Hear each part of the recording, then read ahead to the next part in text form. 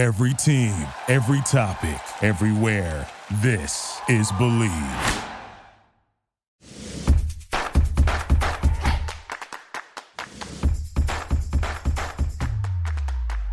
Hey Playmakers, this is Ashley. And this is Brittany, and we are More Than a Season podcast. Welcome back.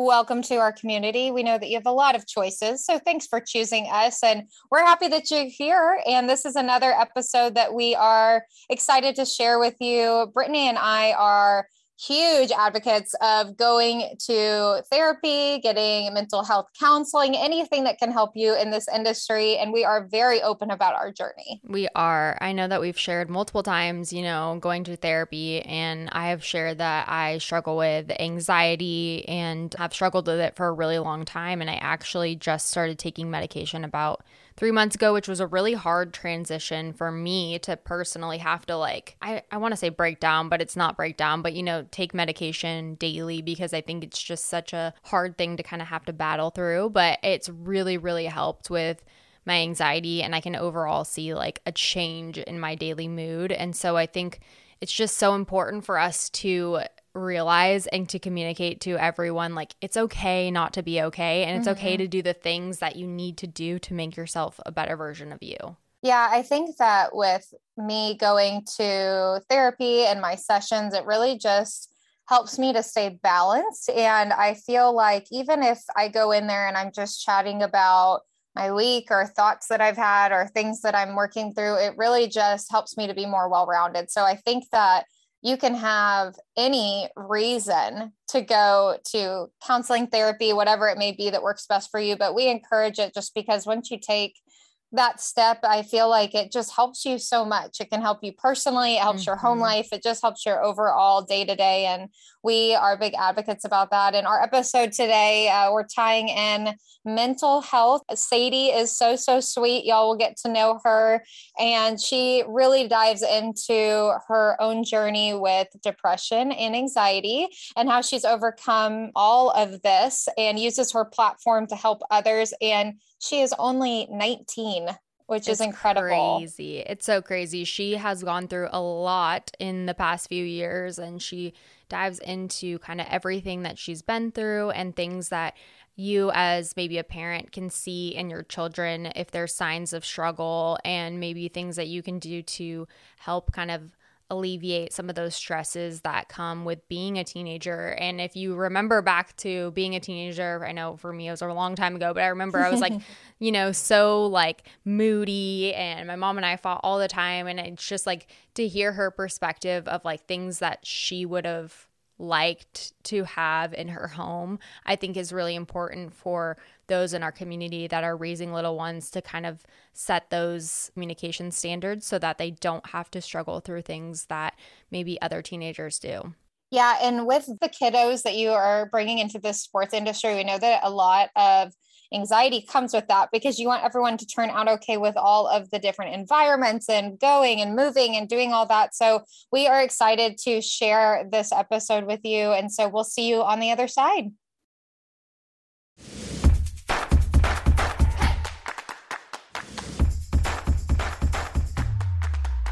Welcome back for another episode. It's our favorite time of the week. It is. We love having new guests on, and this one is really special to us. We have been dying to have her on for a long time. Met her in our podcast accelerator course.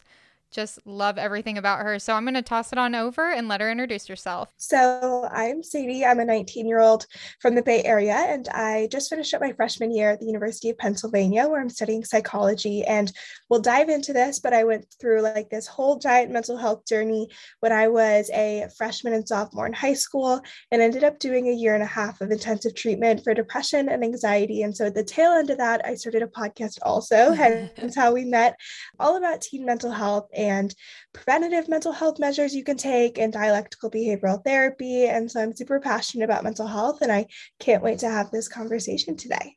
Yes, mental health is such a big topic and it's not talked about enough. And, we just went through Mental Health Month, which is May. I think it should be talked about every single month, not just in May. And so I kind of want to go back a little bit, if you don't mind, talking about how you originally realized that you were going through these issues that you went through with mental health. Like, what was the first step? Yeah, so it's interesting. A lot of it is like hindsight's 2020, and I can kind of put together like what belief systems were at play, what relationship dynamics didn't help, where did I go wrong? But in the moment, I just felt so overwhelmed and isolated. There was a lot of confusion because the first time I was ever hospitalized and like got intensive treatment for depression, I was 13. So prior to that point, there wasn't a lot of like education or even media awareness of these things. I had a grandfather who struggled with bipolar, but other than that, it wasn't like I had friends that had struggled or a sibling.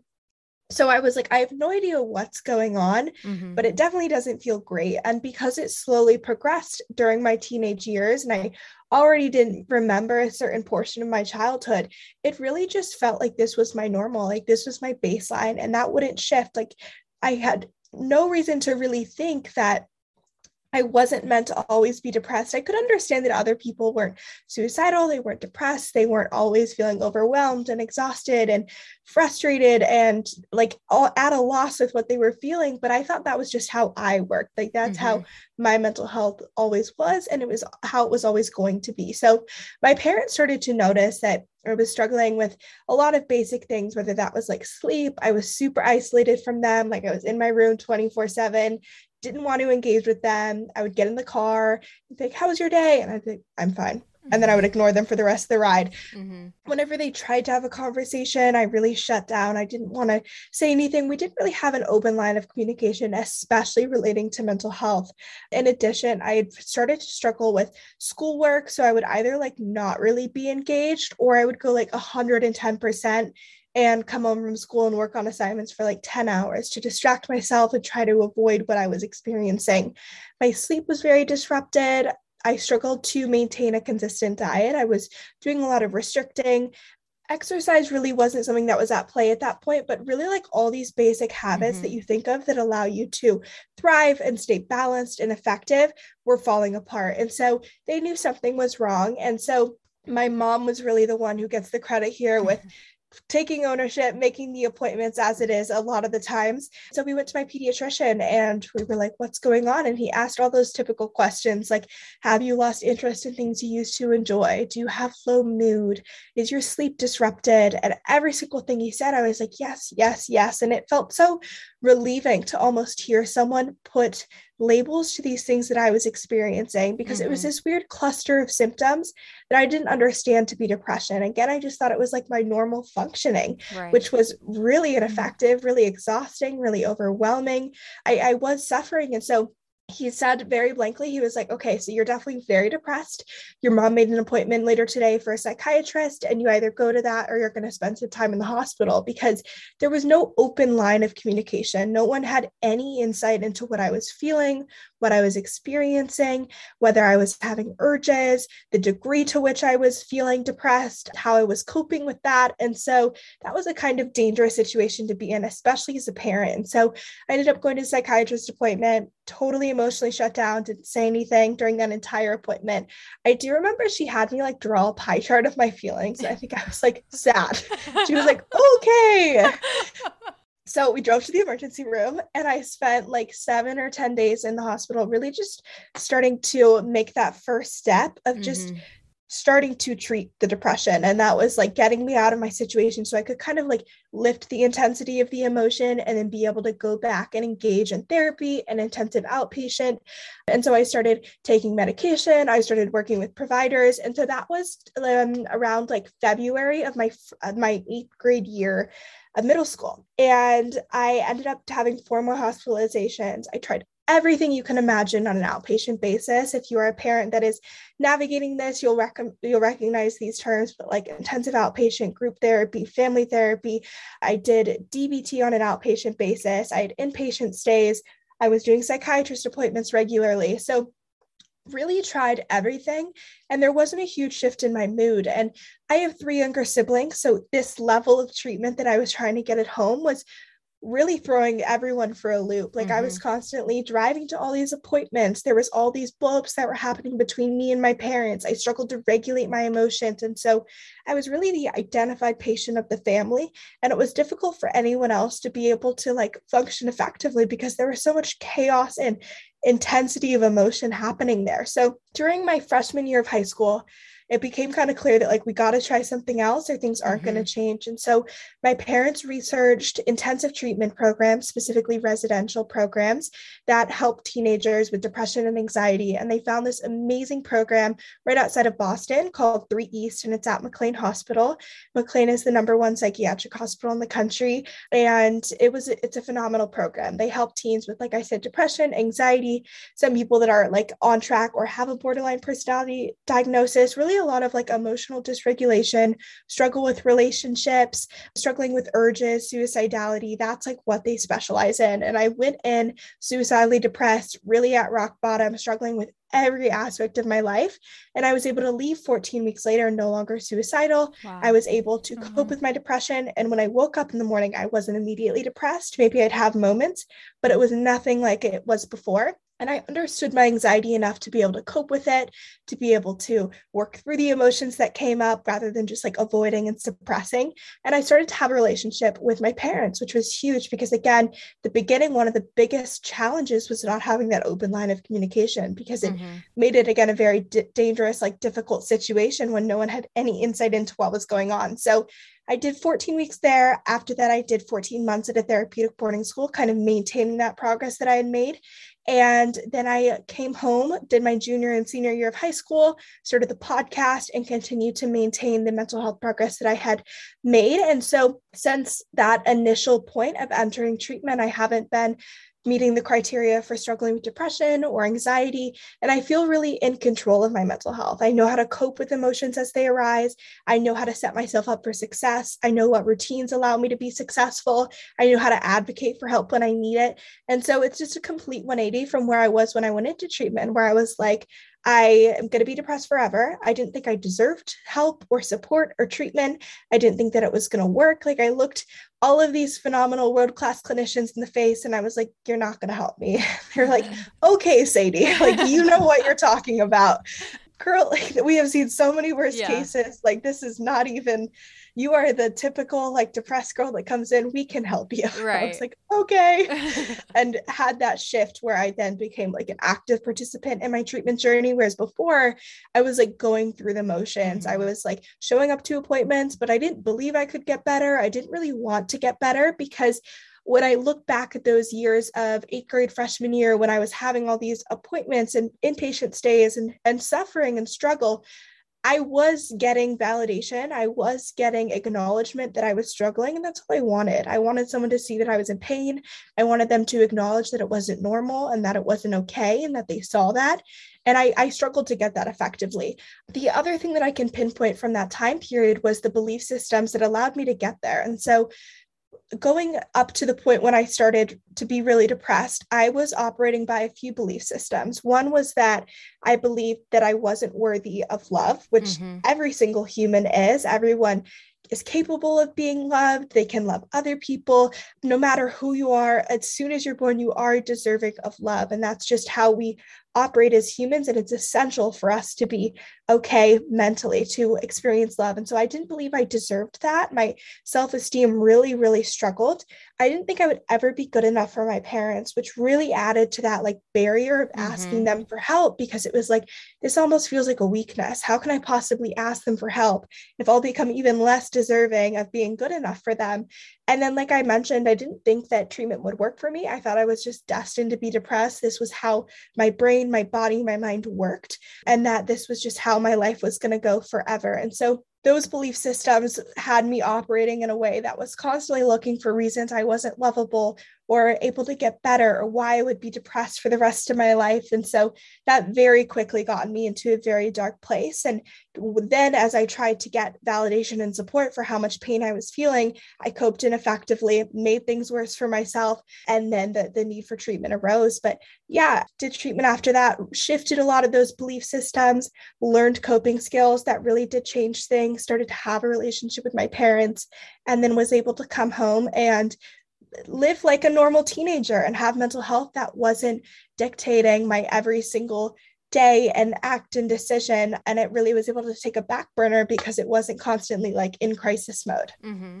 Okay, first off, y'all, everyone that's listening right now, she is 19. And I just want to make note of that because I don't think half of the adults we could explain what you just did. And I just... a lot of therapy. Well, I just think it's incredible. And it's just such a great perspective that you shared in your experience. So thank you. I am just kind of like speechless because I'm thinking of myself at 19. And just I know everyone goes through different journeys in the way that they're affected by mental health and experiences. But for you to, from that age of 14, is that what you said? 14?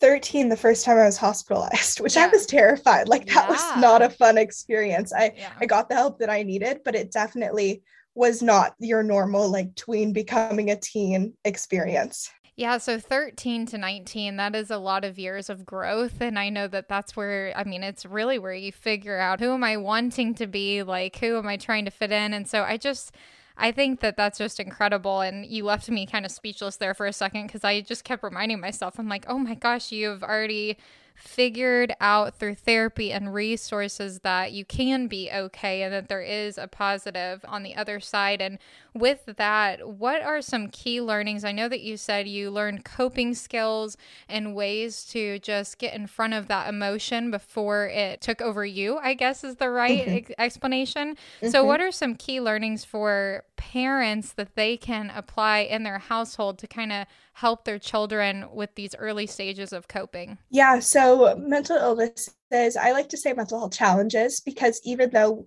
it's estimated that the majority of adults in the United States will struggle with a mental illness at some point in their lives, it's like 75%, which is insane. So people that don't are really the minority. I like to say mental health challenges because not everyone will necessarily like meet the criteria of like, oh, their depressive symptoms lasted 3 weeks, not 2 weeks. And it's like, all that nitty gritty really like isolates people. It adds to the stigma almost. Whereas the emotions that underlie that are what everyone experiences, the belief systems, the thoughts, feeling like I'm alone, no one gets this. What can I possibly do to shift this emotion? Feeling isolated, feeling helpless.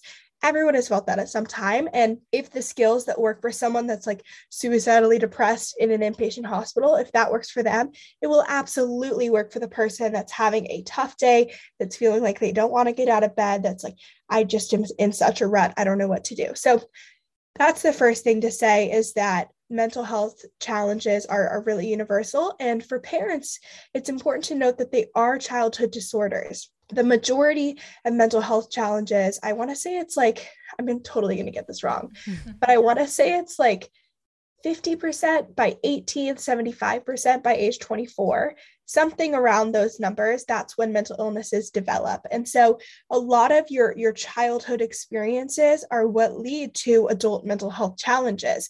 And so there's so much that you can do in your childhood and with your kids to set them up for success and prevent that from occurring. And so it's a really beautiful thing. And it can also be kind of scary as a parent. Oh, there's a lot riding on this. What can I do? Yeah. But for parents, there's a couple of things. I think one thing that I struggled with my parents was that open line of communication. And I felt like when I would go to my parents and ask for help, I always think of like with my mom, whenever I go to her with things, she's gotten so much better with this. But when I would complain about something, she would like immediately give advice. And I almost never wanted advice from her. Like sometimes I would, but most of the times I just wanted to vent. Yeah. So that's one of the first things, is to anytime your child comes to you with any kind of emotional message or feeling overwhelmed, any kind of venting, is to treat it like they are coming to you, like they are super depressed, struggling, like respond to them in the small moment like you would when they're in crisis mode. Because then if they are in crisis mode, they know what to expect. You've had that effective interaction and they feel safe saying like, hey, I'm not okay. I think I need help. So that means validating them, saying like, I see you that you're not okay. Like, I see that you're struggling, responding back to them what they're saying. So if they're like, I'm feeling so stressed with school, being like, you seem so overwhelmed, like you are balancing a lot right now. Like, I'm so sorry you're dealing with this. And the important part about validation is that you don't have to agree with the behaviors or the actions. So maybe your kid, like, I don't know, snuck out and came back like way after curfew. You don't have to agree with that, but you can be like, yeah, like I can see you really wanted to go out and I said no. And that must have been really frustrating. You're not like saying that it's okay that they did that, but you're at least like acknowledging the emotion there and creating space for them to feel that, rather than being like, that's not okay that you wanted to do something that I said wasn't okay, or that you felt frustrated. So in any situation where they are bringing an emotion to you, try and create space, try and validate, always ask if they want advice. I think is a really small thing that you can implement. Be like, yeah, that's like really challenging. Do you want advice, or do you just want to like complain about this? Mm-hmm. And they'll probably be like, I just want to complain. And you're like, okay. And then you let them complain. And that really allows them to feel like you are creating space for their emotion. You are like respecting their needs as they ask for them, but really keeping that line of communication open and helping them feel safe and okay coming to you and asking for help when they need it. Other things, I think it's important to note that when I started getting treatment, I was really in like crisis mode. And so all of the resources I was utilizing and strategies I was implementing were almost to make like, it was almost like damage control. It was like, I have to not cope with this in a way that will make things worse. Whereas a lot of teenagers are in a position where it's like, how can I just set myself up for success and continue to improve my mental health rather than like damage control? Let's not make this worse. So if you are in a position where you're like, how can I make this better? And it's really like a maintenance phase part of mental health. There's so many things you can do. I think routine is a really big one. And this is almost easier for kids before they go to college, because you have these things structured throughout your day, which is like a pretty consistent sleep routine. You're doing family dinners or family, like going to school, which is a huge sense of community. You're spending times with your friends all day at school. You might be participating in PE or sports. You're getting exercise. You're probably outside at some point, like recess. You're doing things that are building a sense of mastery and pride, which a lot of the time is schoolwork. Maybe it's a sport. And so all of those things are really setting you up for success. And as a parent, kind of reinforcing those and continuing to keep that schedule can be really powerful, because all those things are supporting mental health. And because those schedules sometimes can be so overwhelming and crazy, it's also important to create space for things like mental health days. Or if your kid is like, I'm so overwhelmed, I don't want to go to practice today, being like, okay, like, are you really not capable of going to practice today? Or can we cope through this? Can we think about taking time after practice to relax? So kind of keeping an eye out for things like burnout and feeling overwhelmed, because when we don't address those emotions, they come back bigger, more overwhelming, and more difficult to cope with. Other skills for parents, I mean, the number one thing is always validation. If there is a big change going on in your life, or you do think that your kid might be starting to struggle, I do think that therapy is always a great resource, and therapy can look super different for everyone. Like sometimes it's just learning to be more effective with how you schedule out your school assignments and deal with stress. Or maybe it's like, I really just need to, like for me, sometimes at therapy, I've been like, I need to write a really good breakup text. Like, can you help me with that? And she's like, yes, I'm an expert on relationships. I can absolutely do that. So therapy doesn't have to be like going in there navigating all of your like childhood traumas and like exploring all those things. It can just be dealing with the day in and day out of things that are challenging, and that it's helpful to have like an expert opinion on. So as a parent, therapy could be an effective option. And I did this interview with this parenting expert. Her name is Dr. Eliza Pressman, and she has a podcast called Raising Good Humans, which is a great resource. And she does a lot of episodes with like parenting tips for younger kids, toddlers, that kind of stuff. But she said that she's not as worried about kids that are already in the treatment system. And she's more worried about kids that are almost like flying under the radar, that are struggling but aren't clinically depressed, that are having conflict with their parents, but it's not like derailing their life, because there's no clinician checking in, keeping tabs on them, seeing what behaviors are abnormal, what belief systems could be problematic. And so I think that really speaks to how effective therapy and mental health care can be as a preventative measure, just to have another person in the loop, keeping tabs on things, because as a parent, you don't know what to look for. You shouldn't be expected to know what to look for. These people go to school for decades to become trained to know what the warning signs are, to know how to address those. And so just having someone in the loop and having that therapeutic relationship established is so powerful, because a lot of the outcomes are determined on that therapeutic relationship. So if you've established that therapy client relationship before you get into crisis mode, the probability that you will go to your therapist and be honest when you're struggling, the probability that you'll take their advice, that you will feel supported, is just monumentally higher. So that's a great preventative measure, something that can be a really great resource, even if it's like once a month, once every 2 weeks, just again, starting to lay that foundation. And it's also like really great as a parent. Like, obviously this is your child's therapist. And I do want to mention, like, because it's your child's therapist, if there is resistance, I think I always recommend having the kid help pick out a therapist. So pick out like your top 5 options, and that you're okay with your child meeting with, and then be like, which one do you think would be a good fit? Or like, which 2 do you want to try an intro session with? And they feel like involved in the decision-making process.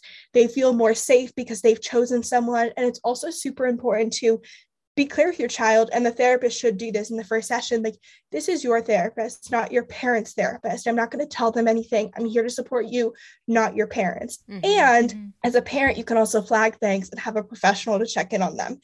So my mom does this and it makes me so annoyed, but it's for the best. Where she'll like email my therapist and be like, can you add this to the agenda this week? And my therapist is always like, your mom said we should talk about this. And I'm like, oh my God. And she's always very clear that like, I am your therapist first. What do you want to talk about? And because I started therapy with her when I'm 15, there is that line of like communication.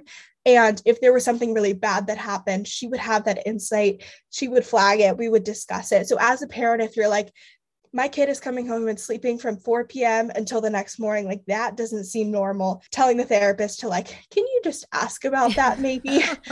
Or like, there's like a really sketchy boyfriend in the picture, being like, can you just see like, is any like what's happening there? Can we get? And she probably won't tell you, he or she probably won't tell you, but you have a professional that is using their expertise, that is evaluating the situation and keeping tabs on your child in a way that they probably wouldn't be as transparent with you.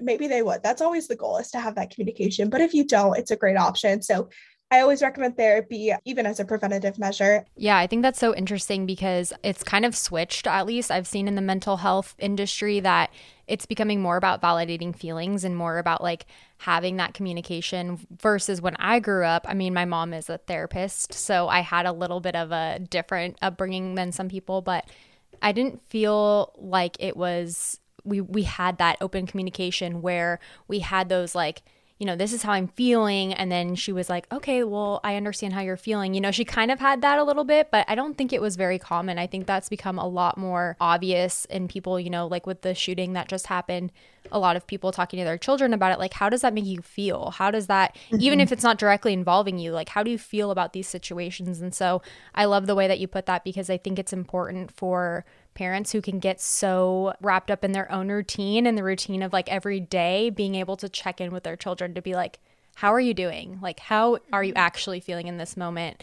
And you said that you were, you know, you had all this happen to you when you were already in that crisis mode, but did your mom recognize something before that? Or what was that like one thing that kind of just put her over the edge? Because that's what I worry about, is like you were saying, kids kind of fly under the radar.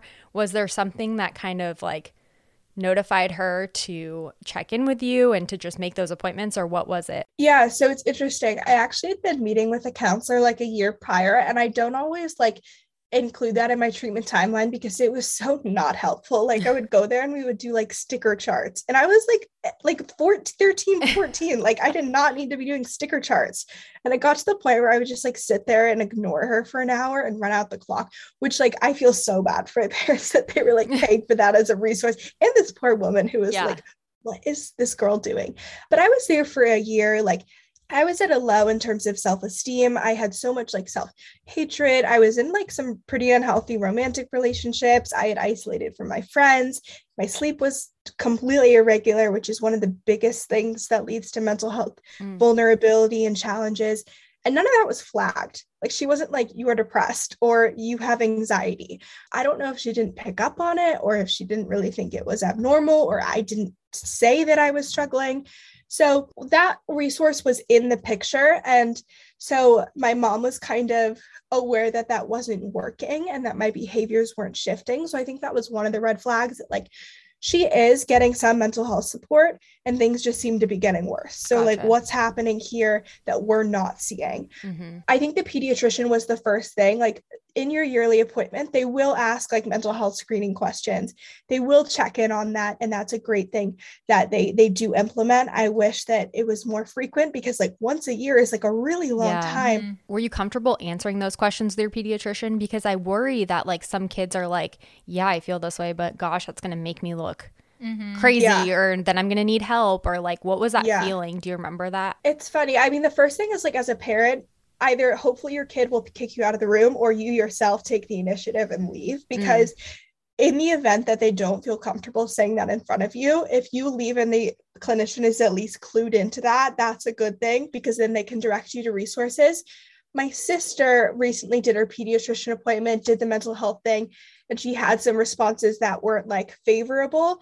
And now she's like, oh, I hate our pediatrician. I hate our doctor. She's making me come back in 3 months to check in. So it's not always going to be the most effective thing. I think as far as like settings go where kids are going to be super honest about how they're feeling, the pediatrician's office after they've done their eye test probably isn't the greatest. But it's like better than nothing. And so that's why having the relationship with your parent is so helpful. Having that therapeutic relationship is a preventative measure. Talking to the school counselor, just like having that as a person you can go to if you need to. But it definitely, I would say, is a thing that is difficult for kids to admit that they're struggling. And a lot of the DSM criteria is like pretty straightforward and it's clinical. It's like, is your sleep disrupted? Have you had an increase or a decrease in appetite and weight? Have you lost interest in things you used to enjoy? It's not like, are you feeling isolated? Are you feeling sad? It's like, are you presenting with these very clinical things? And that's easier to answer. It's like low hanging fruit rather than like, I have these deep belief systems that are leading me to be depressed. Like, so that's kind of helpful. But as a parent, I would say having that open line of communication or having other adults in your community, in your life that have a relationship with your kid. So maybe that's a teacher, maybe that's a family friend, an aunt, a grandparent, where they feel comfortable going to them. And that's something that I didn't really have, but I do wish I would have, because especially if you are having conflict with your parents, having someone else you can go to and be like, this is so annoying. And it not being your teenage friends, that is huge. That is so helpful.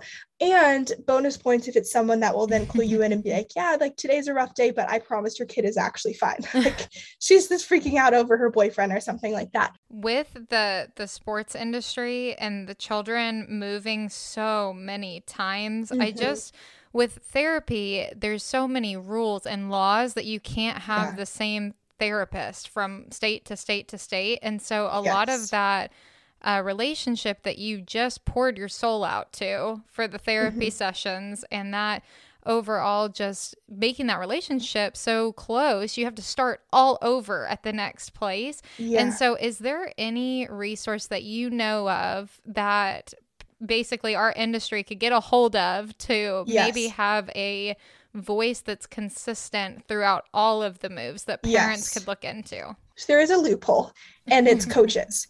There are some therapists that will practice like licensed therapists. They've gone to school to be therapists, and they will practice also as a coach because they can then work with their clients and continue to see them. Like I have one friend in college who continues to see her therapist, which I wasn't able to do because her therapist was working in a coaching capacity.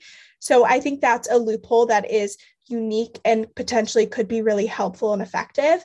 I think it depends on like if you are in maintenance phase versus like crisis phase. Like if you are in like full blown, like constantly conflict, your kid is falling apart, you're really worried. I don't know exactly what the differences are in a session of like working with a coach versus a therapist, but I feel like you would want to see someone in a therapeutic capacity. So they could refer you to a psychiatrist if they needed to. They could loop in their fellow clinicians.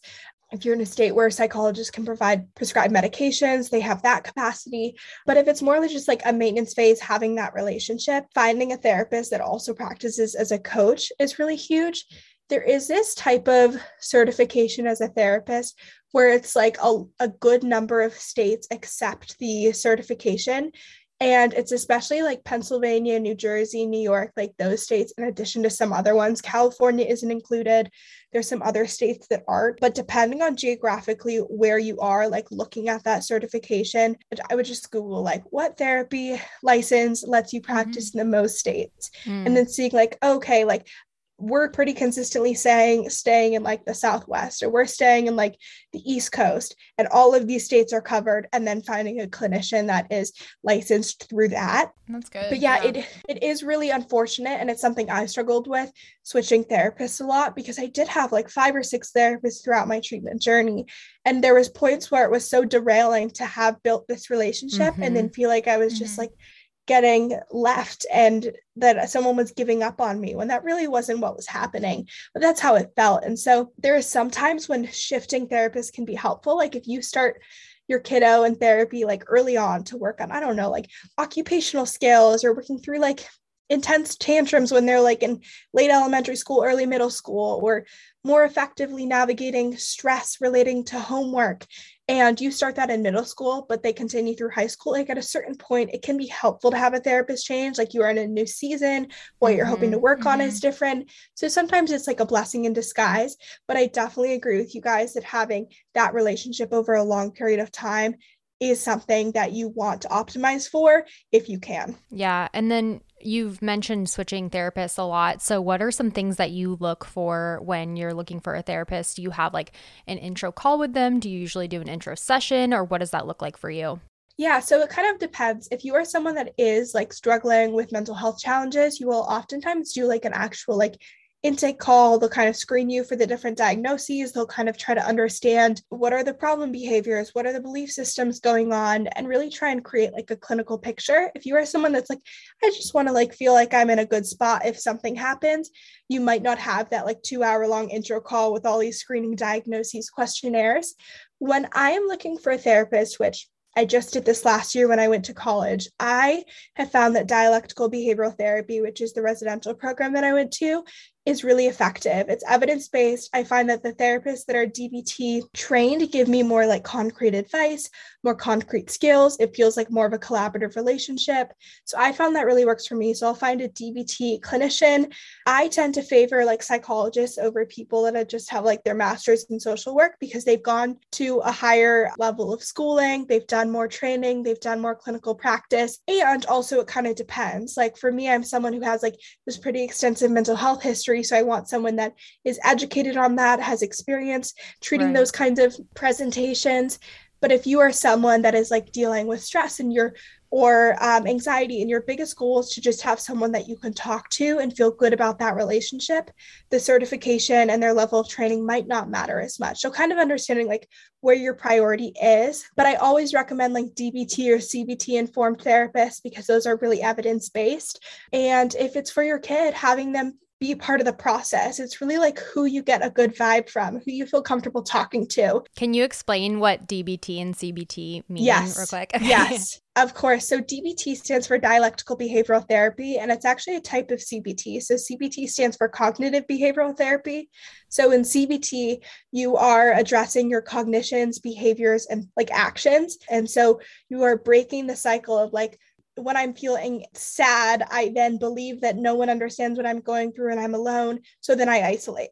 So you are kind of breaking up that triangle cycle in some way. Maybe it's instead of isolating, you go and interact with other people. Or when you feel isolated, when you start hearing that thought pattern, you're like, no, I am sad in this moment, and this too will pass, and I'm supported and connected and not alone in my struggle. So you are breaking up that kind of cycle in some way to change the behavior, to change the thought, to change the feeling, and it's very effective. DBT is similar, but it stands for dialectical behavioral therapy.